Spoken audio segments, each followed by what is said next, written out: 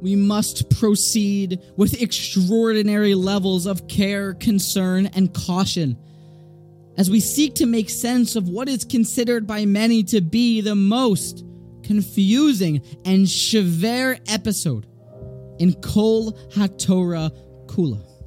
Parshas Korach teaches the story of an individual who ganged up with 250 other conspirators, cohorts, and gang members to dethrone Moshe. They saw a rebellion, a mutiny.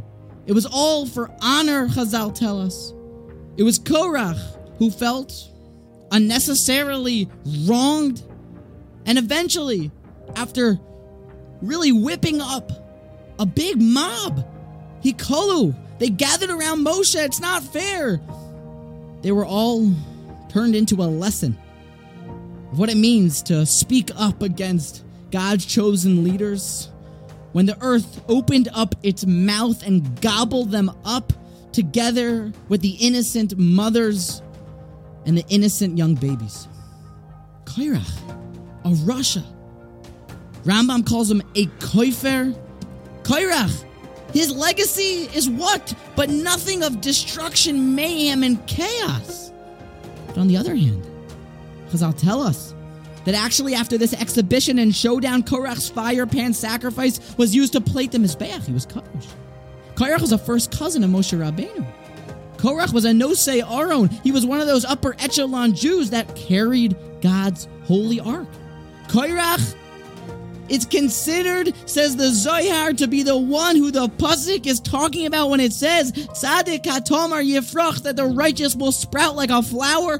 Who is that referring to? Zek Korach. What to make of all this? God willing, we'll speak of a couple different plans from some of the Gedolei Rishonim and Achronim, but where better to begin than Rashi's approach? Rashi asked this question. He says, V'koirach shepikeach haya. He was wise.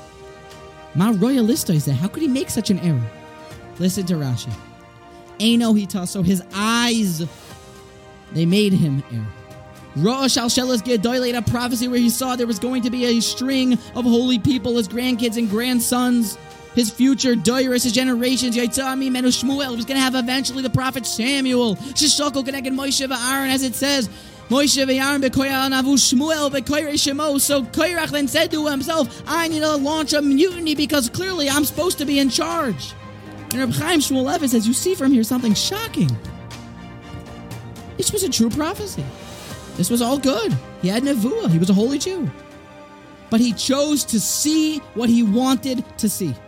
He saw in a Kodesh prophecy that I need to make a mutiny. I need to launch a rebellion. He teaches us something fascinating.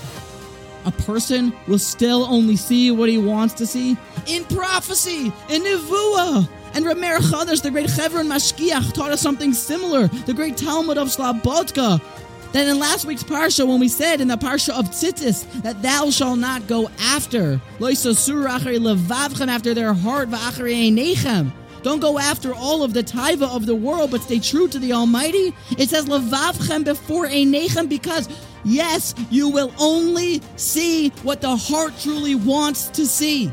An epic new novel idea in Shmiras Einayim. If you see something that you're not supposed to see, often that's because you must check your heart to see if you really didn't want to see it. Perhaps somebody else that was walking down that same street would not have seen it. You fix the heart, you fix your motives, you fix your intentions, because ultimately, Einav, his eyes made him err because he saw what he wanted to see.